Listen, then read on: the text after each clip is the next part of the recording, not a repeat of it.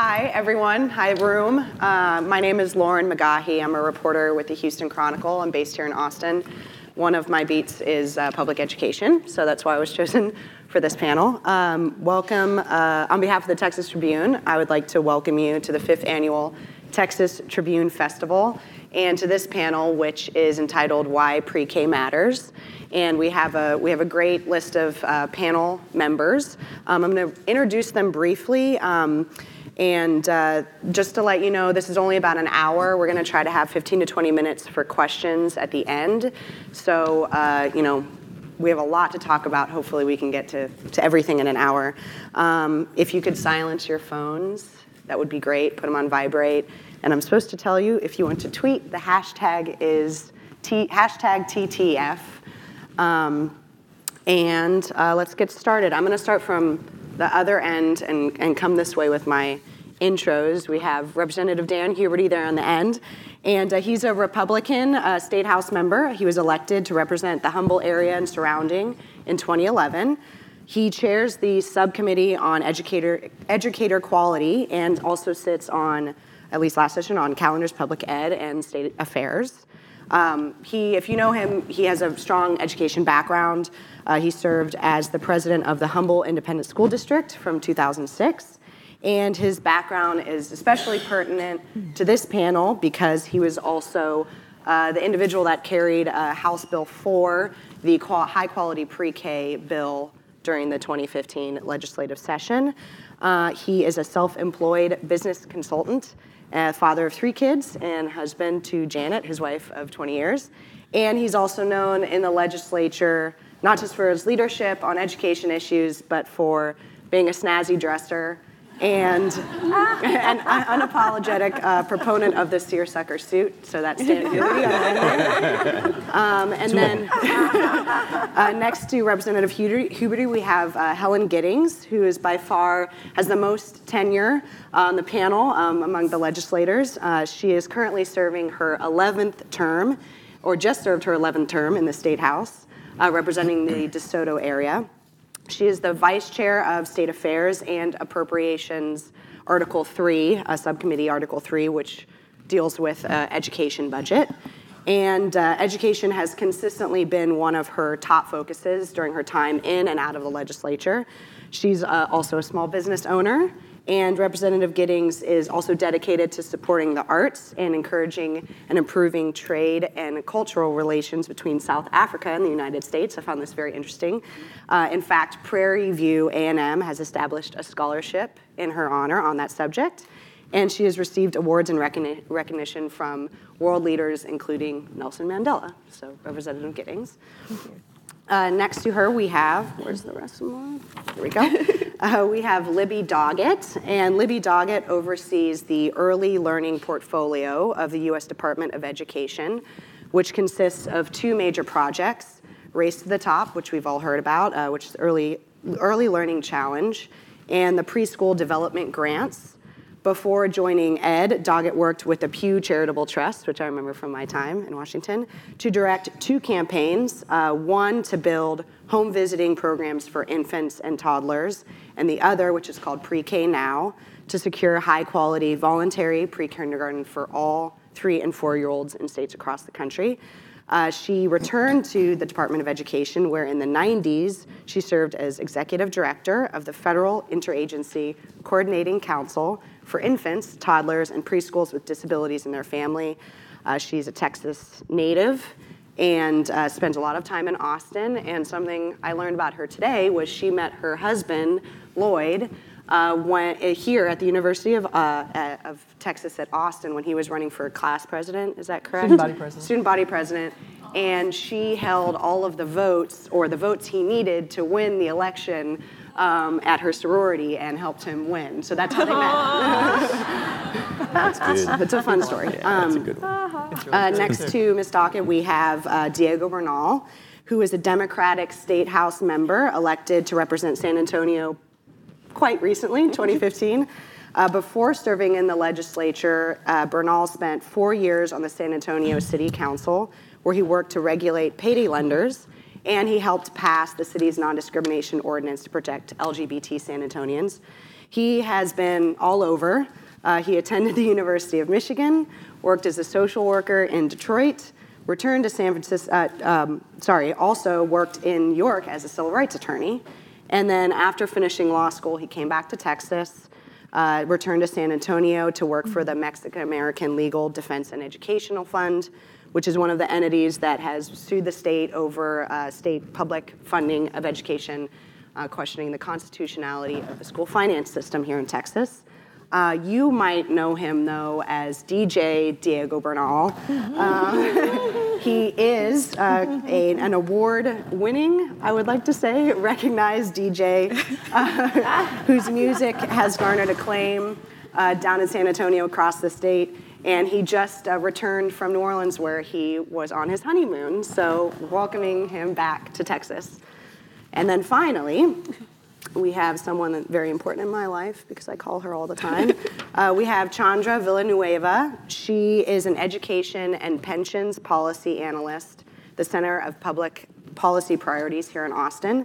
She also serves on the Consumer Satisfaction Advisory Board for Capital Metro, and is an advisory board member for the Center on Children and Family at the Columbia University School of Nursing. Before CPPP, she was the manager of advocacy and public policy with the Women's Prison Association in New York City. She has a master's degree from NYU, a BA from the Evergreen State College in Olympia, Washington, and is an avid knitter. She knits things in the House and Senate galleries during debates, and receives many annoying phone calls from the press, including me, repeatedly employing her to explain school finance to me. So that's Miss Villanueva on the side. Whew, okay, we're through that.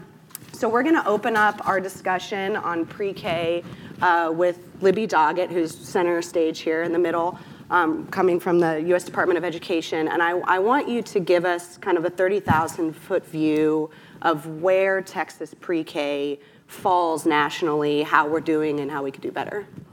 So thank you very much. Sorry, I'm delighted to be here, delighted to see so many old friends and talk about a subject that's dear to my heart. First of all, why preschool? I know you probably know, because people who generally come to this kind of session already know a lot about it. But we are talking about this because of the strong research behind it. We know that from from actually brain imaging, that 90% of a brain growth occurs by the age of 5. That's before kids go to kindergarten. Learning gaps appear as early as 9 months. Disadvantaged children can come to school 18 months behind, knowing half as many words.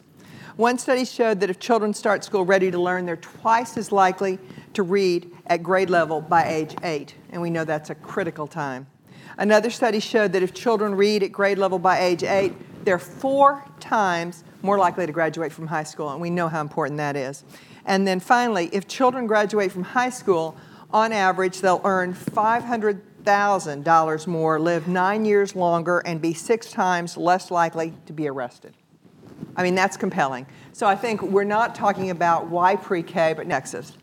There are a number of studies, but I'm not going to go into it, but there really is a strong research base which underlies those facts I just gave you. And one other fact that I think is critically important for Texas is that dual language learners do particularly well. It's great for kids to be able to go into preschool at age 3 and 4 and really learn English. I hope they're also learning Spanish and becoming proficient in both languages before they have to learn to read. It's very difficult to come to school and have to learn to read in a language you don't speak. So, the research out of North Carolina, of all places, shows us that dual language learner kids do best. So for a national snapshot, preschool, we spend about $4,600 per child. In K-12, we spend about $12,000 per child. So $4,000 as opposed to $12,000. So generally across the country, we're not spending enough. Across the country, we also have a lot of variety in preschool. There are multiple funding sources. There are multiple places. Generally in Texas, it's provided through the public schools, but in other parts of the country, it's provided through a diverse delivery system. We have a lot, funding I said was varied. We have federal Title I money. States are putting a lot of money, more than Texas. And then we have parent fees paying for preschool. They differ by the population served. Some states like Texas have said we're only going to serve children at such, low-income children. We've fortunately added military children, homeless children, foster care children here in Texas. Other states, and this is the trend, are moving toward preschool for all because they realize this is really important, and you're really missing the middle-income families that are struggling to find quality for their children. So in Texas, let me get to that because I know that's what Lauren want me to talk about. We have one of the most expansive preschool programs. We serve over 50% of our children because there's so many poor children here. We serve 52% this is according to the National Institute for Early Education Research. So that's fantastic. We have strong reach. That's exciting. That means we have the system in place to provide the program that's needed. The problem is that quality is critical. So if you look at the amount of spending, which of course is what buys that quality, we are ranked low. We spend about $3,400. And so I said the average across the country is $4,500, and we really need to be up in the more $12,000 because there's no reason that a pre-K classroom should be more poorly funded as compared to a fourth grade classroom. So we rank 9th in terms of access for 4-year-olds. That's pretty good, 9th. We rank 29th in terms of spending. And then the most important point I want to make is our quality is not good. And you're going to hear from Diego and others about what districts are doing to make up for the poor quality that's funded at the state level. But if you don't have good quality, you don't get those outcomes I just talked about. So we have a system that has so much potential, but because we're not putting in enough money, we're not reaping the benefits that we really need to reap. They're not everything you need, but they're a really good starting point. We have 2 of them in place across the state. Districts are making up for that because they know that if you have no limit on the class size, you just have crowd control. Can you imagine 24 4-year-olds in a classroom with 1 teacher? I mean, you can't do the kind of training and teaching that those children need. So we have a lot to do in terms of making up for the quality. Other states are moving way, way ahead of us. Alabama, a state not known for its being on the progressive end. The governor there, Governor Bentley, is determined by the time he leaves office, he will have preschool for every 4-year-old. They're putting in $10 million a year. I know it's a small state, so $10 million is a lot of money. Their rating on the 10 benchmarks is a 10. So they are putting in place a high-quality program. They're doing it very deliberately, and they're reaping incredible results. Another state that we might want to talk about would be Michigan. Another Republican governor in place. They have put in $130 million over the last couple of years and expanded their preschool program. And once again, it's a high-quality program. And then I just want to end with states aren't waiting for the federal government to act, and we don't want states to wait for the federal government to act because we know that Washington is pretty broken at this point. But cities aren't waiting as well. And we have really good work going on here in Austin. I know Diego is going to talk about the incredible work in San Antonio. There's wonderful work in Houston, Fort Worth, and Dallas. And I was recently down in San Marcos at the new preschool center there.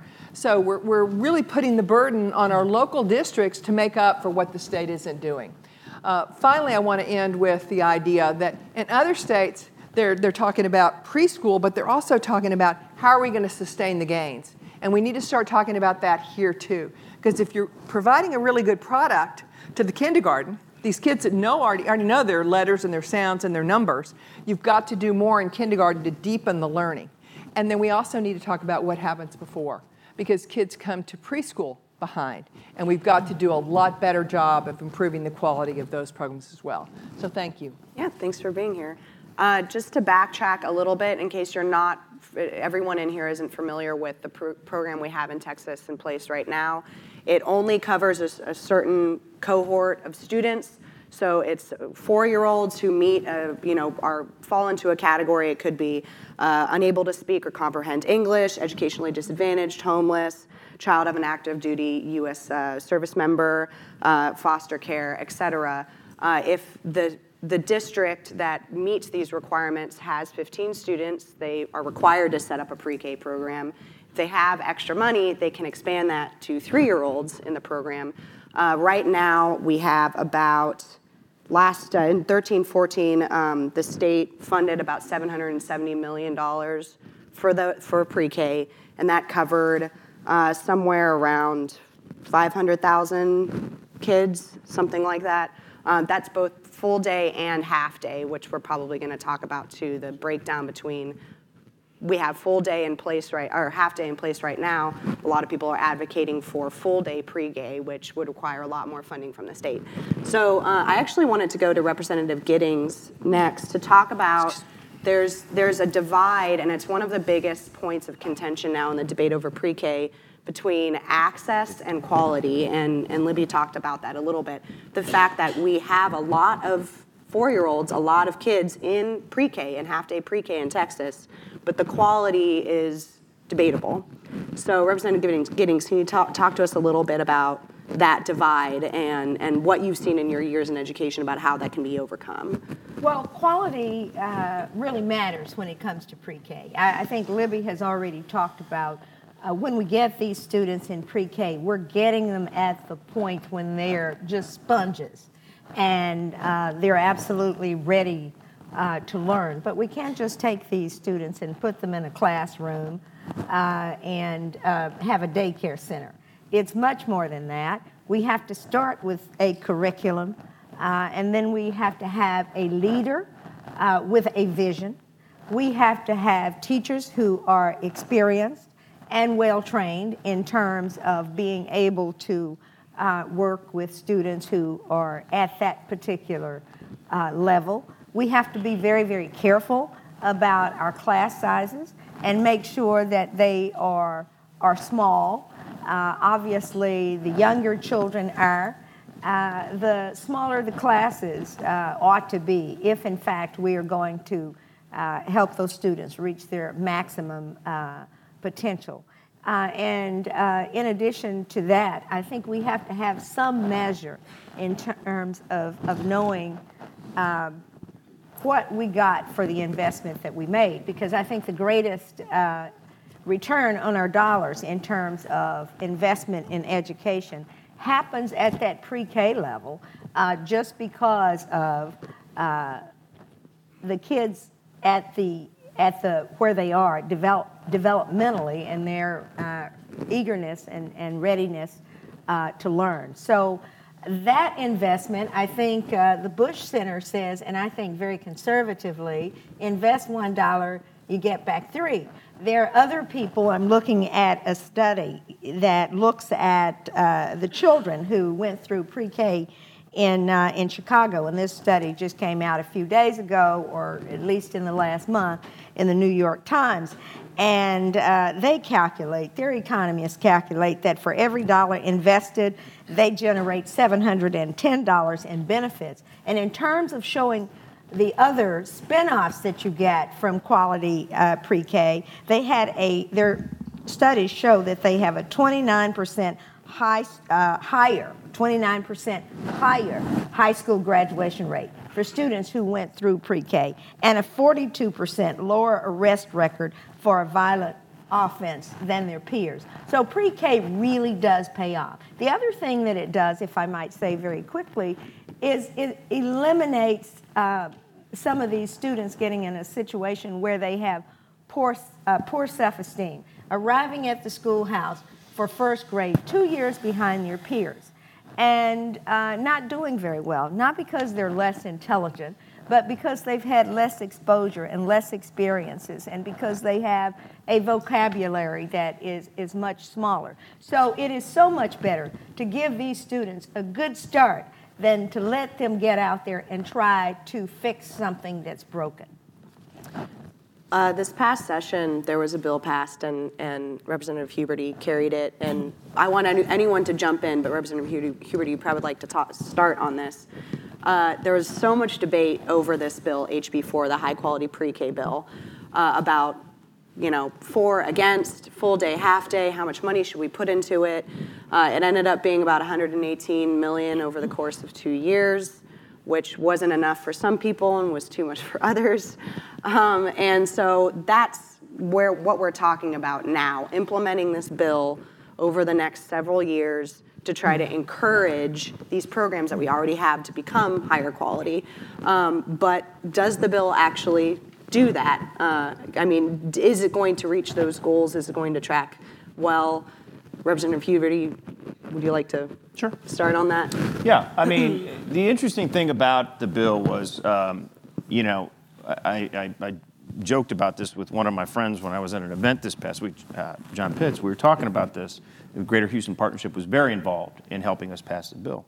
And I had an idea what I wanted for pre-K. And then we met with the governor, and the governor said, that sounds great, but this is what I'd like to do. And so we kind of crafted and worked with the governor's office. It was very important for Governor Abbott, as you've mentioned, that other states are doing things that, this is important. He wanted to make a splash on how are we going to move forward with pre-K, recognizing that we really don't know how the kids are doing. We really don't. And, there's about 250,000 kids. There's 500,000 eligible. There's about 250,000 kids that are actually in the program today. We actually appropriated about $1.8 billion. So we're spending a lot of money on it, but we didn't really know what we were getting. We didn't have a clue, what it was. Was it really, daycare? Was it just babysitting, or what was it? So when we crafted the legislation, and you're right, we got hit from every side. We got hit from the left because we didn't spend enough. We got hit from the right because we didn't want to spend any. We got hit from the middle because, it didn't have, all kinds of different programs. So we worked diligently with everybody and tried to. And Representative Giddings was great in working with, and other people. And it was really a bipartisan effort at the end of the day to try and get the bill done.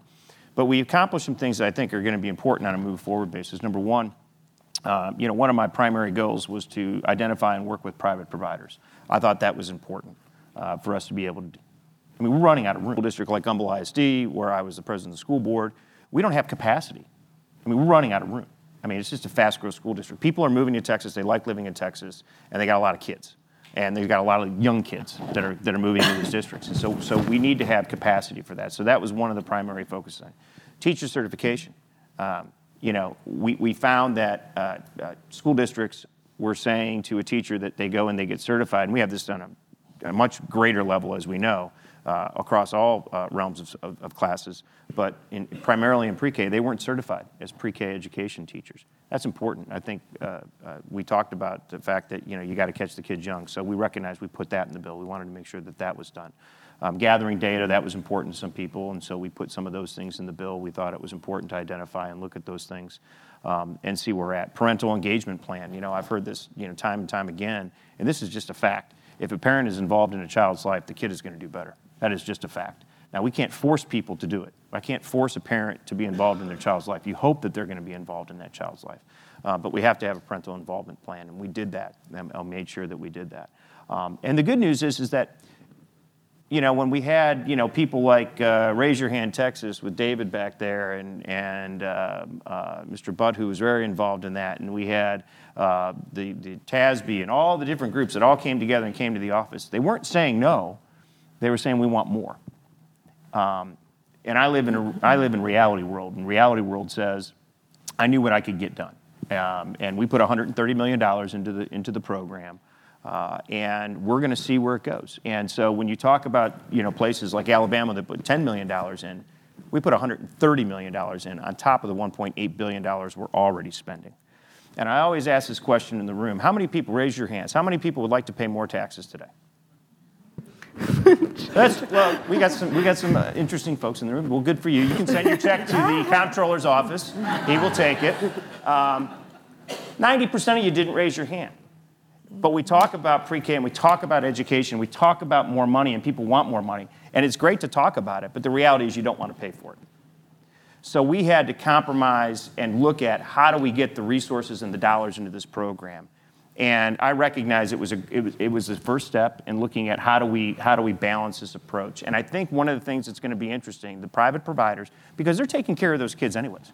I mean, mom's dropping them off at 7 o'clock in the morning. They're getting on a bus going to the school, and then we're picking them up at 12 o'clock in the afternoon. So if we really create a good partnership, that's where we're going to be able to enhance the program, and there's going to be economies of scale, and there's going to be savings associated with that. So TEA is working on it right now. They've been very aggressive, been working hard with my staff. Ben Melson, for those of you who are involved in this, Ben helped me carry the bill, helped draft the bill, did a great job. I've been working very hard with TEA on that, and so I feel good about where we stand today, and look forward to seeing what happens with the results when it comes out. Okay, great. I don't want to be a downer or encourage a fist fight on the stage, but I want to allow you to respond to what you thought of the bill, whether you think it's a positive step, or is it a step even? Is it one step? Is it a step? Half a step? I'll be good cop for a quick second. Okay. Well, I come from an environment, San Antonio, we had a large pre-K discussion prior. So I was, even as the new guy, I was one of the folks pushing for more, but I do think it's a step in the right direction. I think that we're better than where we were, and I want to recognize that, and I know that it's hard. But what we did in San Antonio was a little bit different and interesting. We had a 1/8 cents sales tax capacity, and Julian, or Mayor Castro, Secretary Castro now, said, I want to spend that on education. But none of us knew exactly the best way to spend that money. So we assembled what he called a blue ribbon collective of folks, including General Robles from USAA and Charles Butt. It was a very nonpartisan, bipartisan group to figure out what's the best way to spend that money. And they came back with pre-K. We were expecting focusing on high school graduation or college matriculation, but they came back with pre-K because of the return on investment. And so we then put it to a vote to the residents of the city whether or not they wanted to tax themselves. They voted in the affirmative, and so they said yes. They said yes, and I do want to point out that while people may not have all raised their hands, we also provided tax breaks that, had we not provided those tax breaks, maybe we could fund this program. So there's an inverted question that can be asked. But that program generates about $28 to $32 million a year, and the way it works is kids get high-quality, full-day pre-K at 4 centers. Then money will be offered to school districts to enhance their programs from half-day to full-day, and private providers can apply for competitive grants to also enhance their programs to full-day. The way we see it, you get a great return on investment and allows parents to go to work. I think that the research is in the long game. It's not how are the kids, they're in the second grade, but how are they doing when they're 30? How are they doing when they're 25? How are they doing when they're 45? So coming from that environment where we had decided as a city to invest in it significantly, I was here pushing for more, but I think it's fair to say that that program is going to last for 8 years. And then in 8 years, the city will have the opportunity to review and renew. We're doing this in 2 years. And so we have a lot that we can get done. I think the mechanics of implementing it, which I know you'll talk about, is difficult, but sometimes I agree. It was a tough lesson for me to learn. You do have to sometimes bunt to advance a runner. But are we better today than we were before? Absolutely. It's also important to note that San Antonio had the city of San Antonio had the ability to raise their taxes. A lot of cities in Texas are at the tax cap, which means they can't raise them in this sense to fund high quality pre-K, which is a problem with the school finance system and the tax system here in Texas that is, perennial and ongoing. But Chandra, I wanted to give you a chance to respond. Yeah, thank you. Well, first, I do want to thank Huberty for your leadership and the efforts that you put into this pre-K bill. It was a hard-fought battle. And one of the biggest wins, I think, from this pre-K bill is actually the data collection that we're going to have, so that we do have a better picture of what's going on in our pre-K classes. Studies have shown that we know that our modest pre-K program is working. A research group here at UT at the LBJ school found that we're saving about $142 million a year in issues around less reliance on special ed and increased grade retention, children not repeating a grade. So we have seen some positive gains, but we just don't really know what's going on in the big picture of our pre-K. One of my larger disappointments, though, with the bill was that there wasn't a larger push for full day. You can have the most qualified teachers, the best curriculum in the world, but if you have 35 kids for half a day, there's just not much to do. I mean, by the time you get their coats off and all their stuff in their cubbies and get one song in, it's time to get those coats back in. out of the cubbies, out the door. And that's also why ratios are very important, because your high-quality teacher is not going to be effective with 35 students. So we really need to focus on expanding it to full day, and it also creates a work support for the parents of these children. It's a lot easier. I mean, I know it's a Saturday today, but what if you all had to leave in an hour or two to go pick up your kid from pre-K and then figure out what to do? It's not very viable for a lot of families. So I think it is really great that we're going to have some increased data collection, but I really do think that we could have done more, and I think that we need to continue the focus on full day, at least making it optional. Right now, over 50% of our districts are already offering full day on their own dime. So I think it's about time for the state to sort of step up its responsibility, just like we do for kindergarten. You can do an optional, a half day or full day, and the state will pay for a full day kindergarten. We should have that option for pre-K as well. So let's talk about the gorilla in the room, which is money, how much we want to spend on certain things, how we, our tax is more important than education. Is it that simple? And sitting through these hours and hours and hours of debate with Representative Huberty and others that were looking at this bill, this HB4, it seems like we are past the point where people are asking, is it important? Everyone agrees it's important, but the money issue is a problem. The legislature ended up capping, which they didn't have to do, but putting a cap on this program so that it wouldn't get out of control, so to speak. And they're not even meeting that cap. The cap is $130 million, and they ended up appropriating $118 for 2 years. So if there's not the political will or ability to funnel more money in, I mean, where do you go from there? If the big debates are over tax cuts and that kind of issue, how do you even get to $200 million or $300 million or full day pre-K? I think the people in the state have to make their voices heard in terms of the legislature. There's no question. I completely agree with Representative Huberty working on this bill, that we finally had to decide whether or not we were going to go with a glass, see that glass as half full or half empty. I chose to see it as half full, because the truth of the matter is that Dan Huberty or Governor Abbott could not have gotten a bill out of the House and the Senate for $380 million. It just was not going to happen. The legislature did not have the will and the appetite. Did I disagree with the position we took? Yes, I did. But if we had pushed for the 380, or whatever the number was that we wanted in there, the 360, the bill was going to go down, and not just go down, it was going down like the Titanic. So I think that one of the things that we have to do is those people in our communities need to let their representatives know this is a priority for them.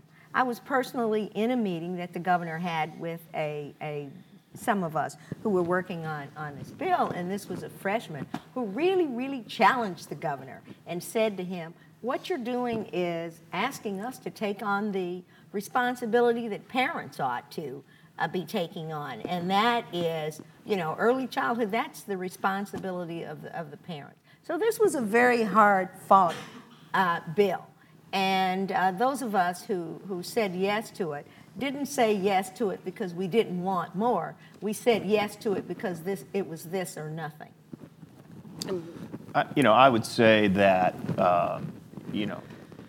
we've educated ourselves. I mean, the stats don't lie. I mean, if you start spending money on a child at an early age, you're gonna get the results. If you choose not to spend the money on a child at an early age, you're gonna pay for it anyways.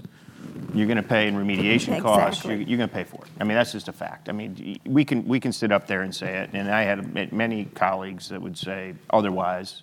I have had the benefit of thousands and thousands of hours sitting in school board meetings and on the public education committee. And for those of you who, as you attend our public education meetings, understand we're very diligent about our review of programs, and this was one of them that we looked at. It's easy for people to say, we just need to spend more money, we need to have full day. I'm not convinced of that. I want to see the results. I want to see where we're at. I don't believe that it's responsible to just say, well, we're just going to spend another $800 million and see what happens.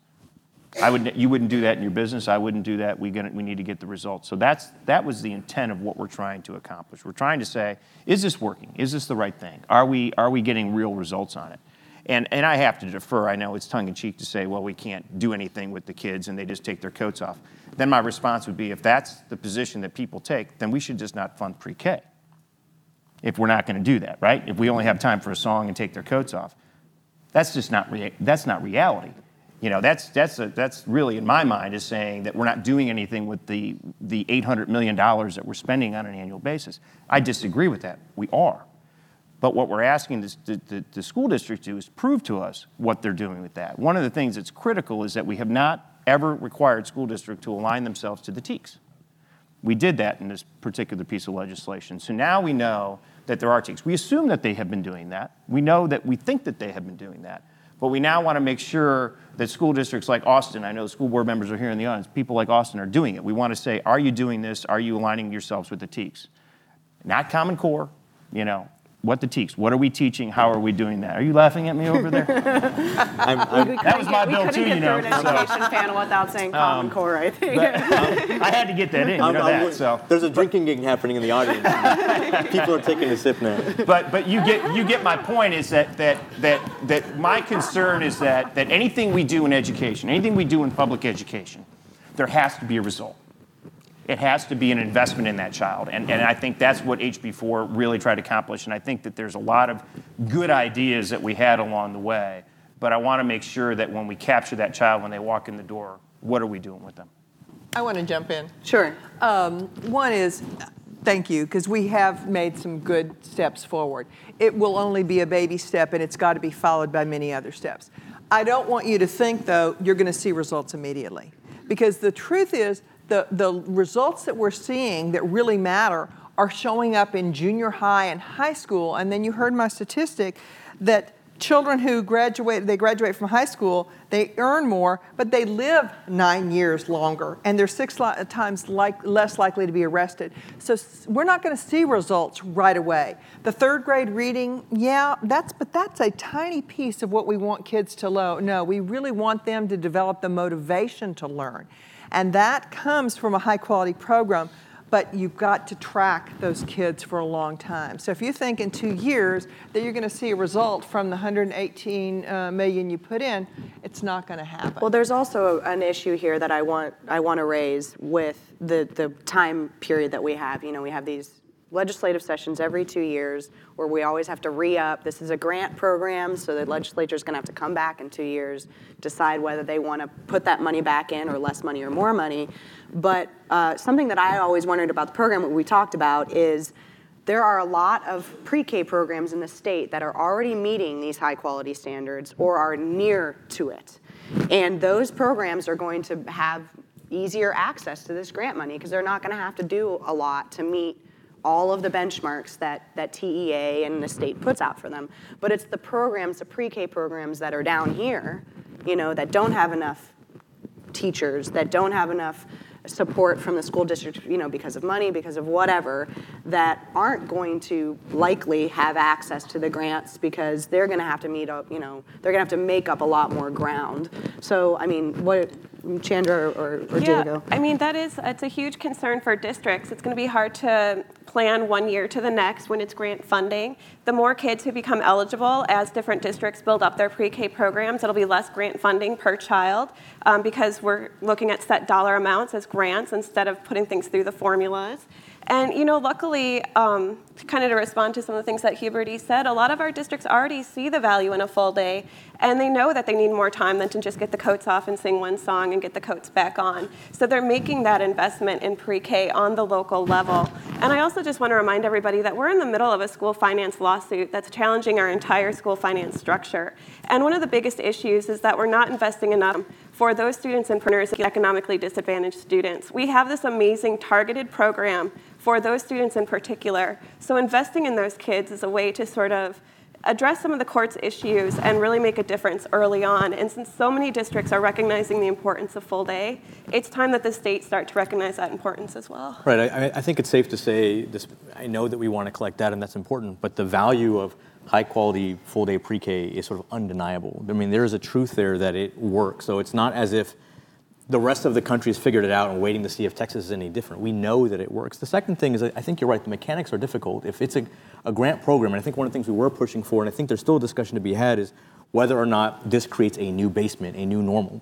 Because it's grant funded, you're going to take someone who maybe hasn't expanded, they're going to take a year to get their ducks in a row, and then maybe have a year of grant funding, and then we're back. And so it's very hard for them to plan long-term to serve their community if it's so temporary. And I'm not saying that that takes away from the value of what we've done, but it certainly sets our sights elsewhere. And I also want to say, again, maybe this is freshman BS and maybe it's idealistic, but I think that part of the stress, part of the angst this session was it felt like we had the chance, the opportunity to do more, and I recognize the political reality of not doing it. So you might just hear some wistfulness from us, but I want to be clear that that doesn't mean that we believe we shouldn't do what we did. Mm-hmm. You're absolutely right. Get as much as you can, move forward, and build on that. And I think that part of what we're saying is we want to make sure there's something we can build on, and that's not a one-time thing, and then it goes away or we take a step back. Well, if I could jump in there, certainly I think we should have done more.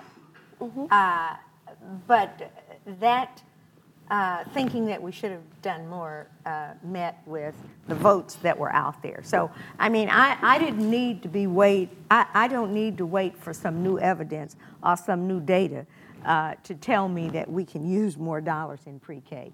We should be spending more than we spent, but I was dealing with reality. Some of us may remember being on appropriations. I remember that prior to 2011, we had $200,000 in $200 million in pre-K grants. So we're not back up to where we were in 2011. But then when we look at education overall, for the most part, we're still not back where we were, and so we've lost some ground. And I still think that the voters need to get engaged in this matter. Right, we want to make sure that we're advancing, and that's sort of cheering ourselves on as we play tetherball with ourselves, right? Yeah, I think I want to open it up for questions, but I just want to mention also that there has been discussion, and I wasn't in those, I wish I was a fly on the wall in those meetings with the governor, but there has been discussions about whether reinstating these grants, so to speak, or moving forward is a baby step towards putting pre-K funding in the formulas. So that would mean requiring more pre-K funding through how we fund our public schools. Obviously, Chandra made reference to that's going to be in flux as well because we have a court case, questioning whether or not the way that we fund schools is even constitutional. That's happens every 3 years now. It feels like that goes to the courts, but that's going to cause a little bit of yes. What I would, I think that the underlying issue really here is that we did what we needed to do this session to move the ball forward. Without the leadership of our chairman, Jimmy Aycock, the speaker, and other people that had the will to push this. And then on the other side, Lieutenant Governor Patrick, he took some heat for pushing this issue and pushing this agenda. And I'd like to thank him publicly for that. If you don't remember, he got some heat from the Tea Party, Party group that he actually formed to help him on policy issues. Yeah, but that's not that. They're an independent group. He is a strong proponent of education. He's got a lot of ideas, and I think that what I'm trying to get to is that when you collaboratively work together to get things done, and Senator Campbell carried this on the floor in the Senate and did a great job, and recognizing that the things that she needed to do in her body to get the bill across the finish line were important as well, and so it was a very unique situation where education, and you know this, you cover this. Education probably gets 40% of all the bills filed, right? Everybody runs for office and says, I'm going to fix the system, and I'm coming to Austin, I'm going to be conservative, and this and that and the other. And the first thing they do is file some mandate for school education on something, right? So we deal with all that stuff. But this was important enough to do that. The reality is that, I've worked for a lot of men over the years, but one of the guys that I worked for that I always respected was Boone Pickens. And he said to me one time, he says, what day do you plant a tree? When's the most important day? When can you plant a tree? What's the best day, the day to do that? And he says, it's today. Not tomorrow, not a week from now, not a year from now. What we did is we planted a tree in the 84th legislative session to say to ourselves, let's see how this grows. I disagree with you a little bit. We're not, we can't just say we're going to spend $118 million and we're getting nothing for it. If you said that to my Republican caucus, guess what? You wouldn't get the $118 million. We are going to get results. We are going to prove to the taxpayers that the money that we're spending is important and that we are going to get results. We're going to demand results. TEA is working very hard and their staff is on top of this to make sure that the money we're spending is going to be beneficial to that. And then we come back and prove that it's going to go forward.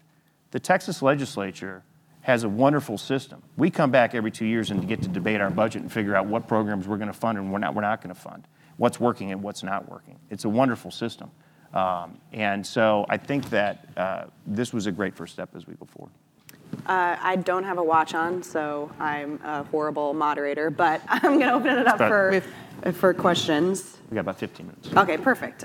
So if you have a question, come to either Mike and identify yourself. Try to keep it a question and not a tirade or a comment, and whoever wants to answer can Thank answer. you all for being here. My name is Brendan Garcia from the University of Dallas. I just had a question.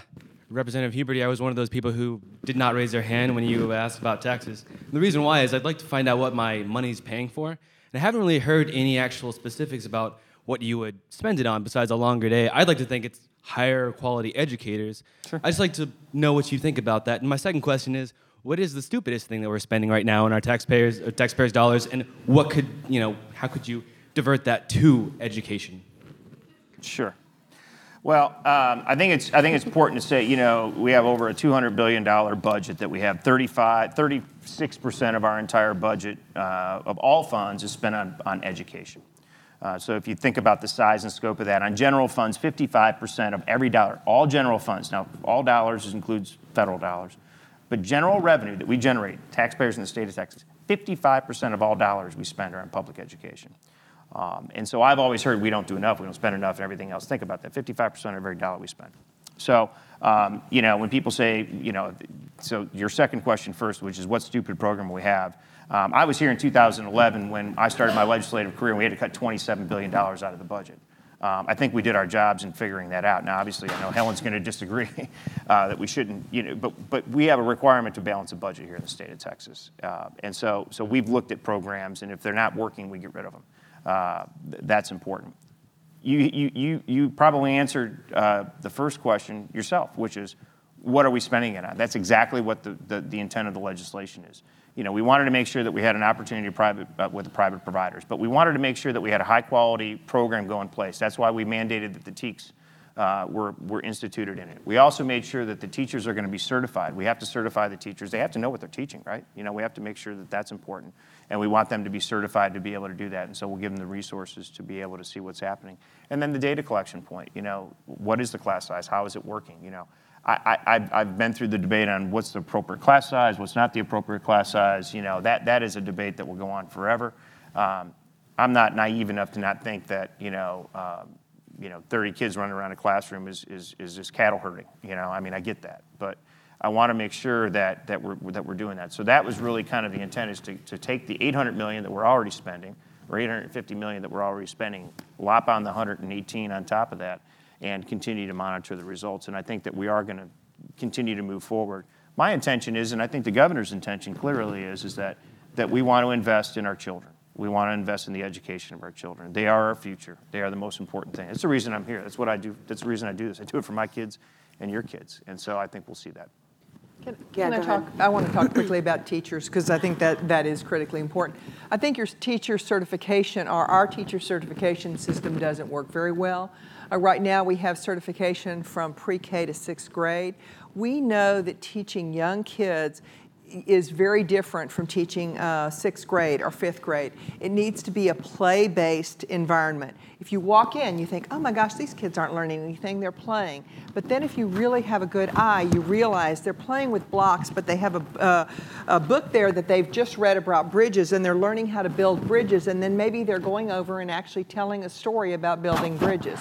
And they're developing this huge vocabulary that's so important for reading.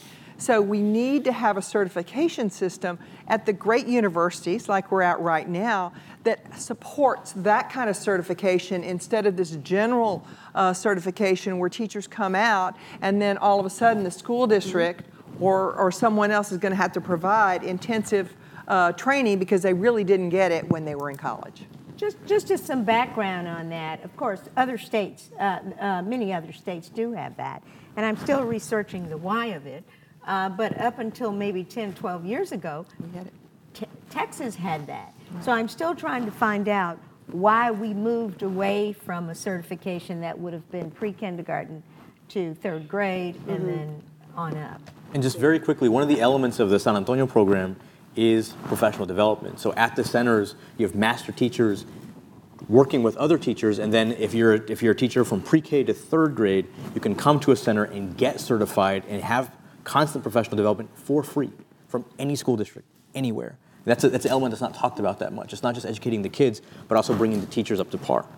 I also, Chandra might want to speak to this, but TEA the commissioner has some rulemaking authority, and that includes teacher certification. So one of the big parts of the debate on HB4 was what exactly does teacher certification mean? And it was expanded to include not just the one form of teacher certification that people think of as teacher certification.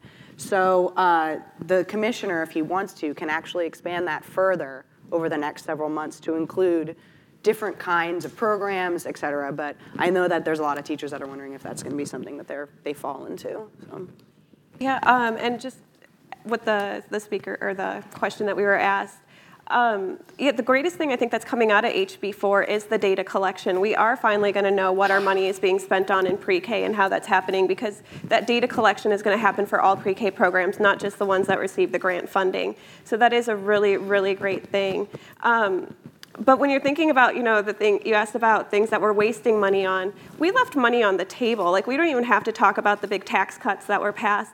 We left, our budget was $3 billion under the spending cap. So there is still money there. So we don't even have to pick at the things we don't like in the budget when there is still money on the table that was left unappropriated. I hate to interrupt you. Did you not just see the revenue reforecast from the controller this week? We did have $6 billion, but now we have $3 billion, and we're still below the cap, and there's the rainy day fund. But that's a little bit in the weeds, I think, for this. I don't think that's in the weeds. I think, the reality is we decided as legislators to spend what was important because we knew that where we at economically. That's what we're here for. We look at things and we make decisions. It's easy to sit there and say, oh, we didn't spend all the money. Well, guess what? There was a reason that we don't. And the reason came true this week. Unfortunately, our economy has not improved. People are hurting. People are losing their jobs. We have to make sure that we can continue to fund the programs that we have, and that was the decision that we made. Let's try to get a couple more questions in, sir. I had a question about the role of high-quality daycare filling the gaps until participation in certified public school pre-K numbers grow. For instance, in Dallas County, the city of DISD does provide full-day daycare, but there are huge gaps all over the city where they simply don't have the teachers or the facilities to do it. There's a vote coming up which may help alleviate that. In the meantime, there are about 1,500 daycare centers in Dallas County. Most of them aren't very good, but a couple hundred of them are. And they're run by places like Education First Steps and organizations like that. Now, most of those teachers are sending their kids to kindergarten ready to learn.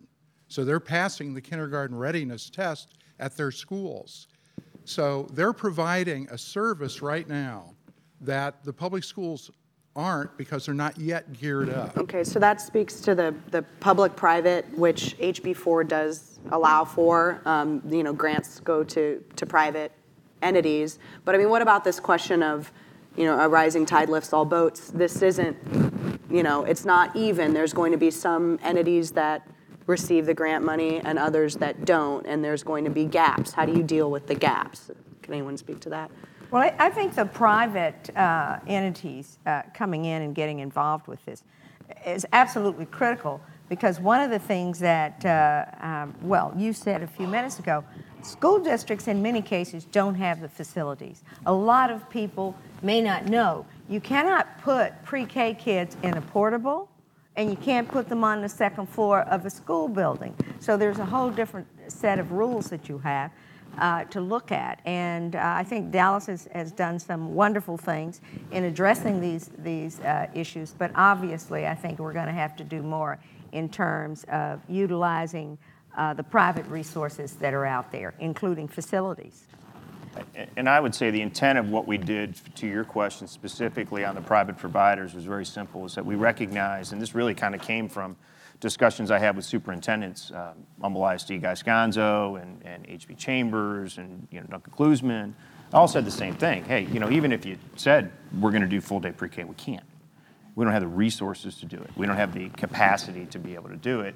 And my original intention of what I was going to do was a private relationship. That was initially what I wanted anyways, because I recognize there's Primrose Academy, Kids Are Kids, those groups that are out there that are really good programs. But I want to make sure that when we talk about partnering with them, that the school district has some oversight and implementation.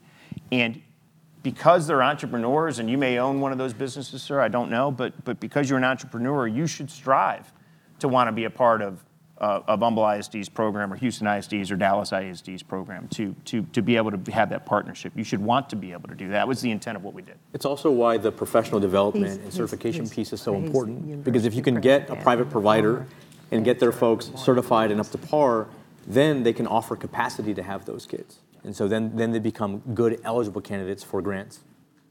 Yeah, I'm also very supportive of the public-private partnerships around pre-K. I think it's really important. The facilities issue is a big one for a lot of districts, and it also helps with work supports, because even a full-day program isn't enough for some working parents. So being able to provide the pre-K services within a daycare setting where you know that there's before and after care, it relieves a lot of stress for parents. So we're very supportive of the public-private partnerships as well. I think that was a great part. I didn't introduce my Bob Long, the president of UNT Dallas. So I'm not an interested party, but I do in the area. I just leaned over and She told me. Thanks, Bob.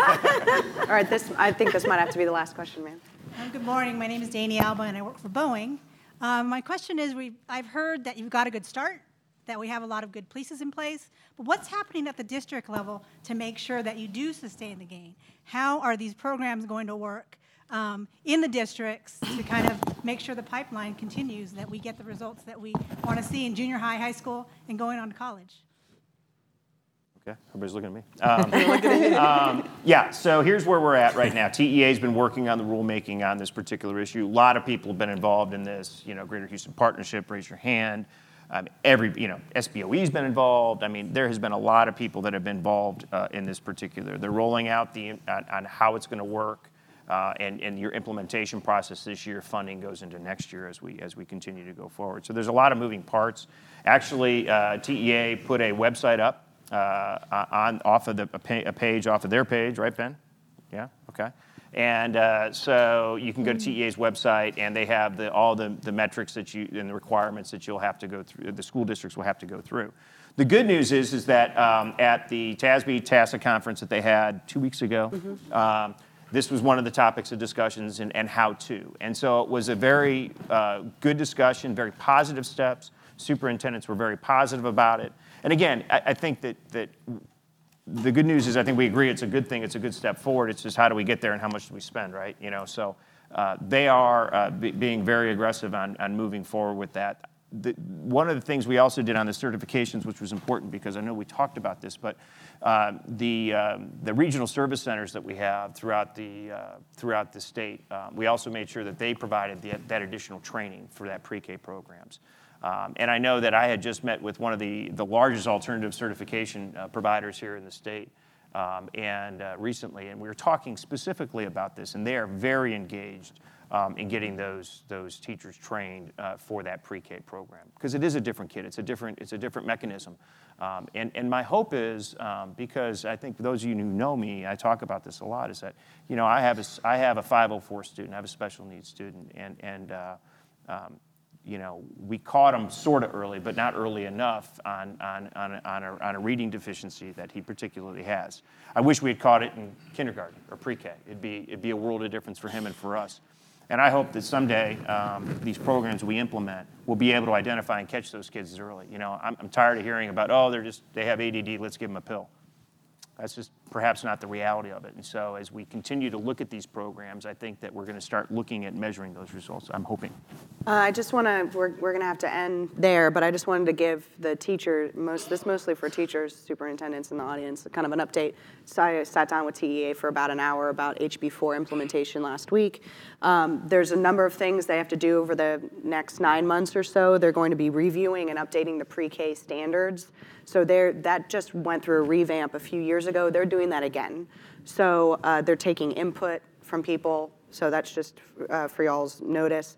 They're having a work group to develop guidelines for family engagement, which was something that Representative Giddings was instrumental in encouraging. And they're also going to be choosing a list of the approved progress monitoring tools. So this is, you know, how do we keep an eye on kids in pre-K and grade them without grading them. You know, this isn't going to be STAR for pre-K, but how do we make sure that there are gains being made? They're going to be looking at companies to be able to track that. So that's all happening in the next 9 months. There's not grant applications out yet, but they will be, and TA's got a lot of work. They have 1 staffer, they're about to have 2 staffers, so they got a lot of work. If you want to talk to anyone on the panel afterwards, feel free to come up. Sorry, guys. Come up and talk to them. And thanks for coming out so early to talk about really important issues. Appreciate it.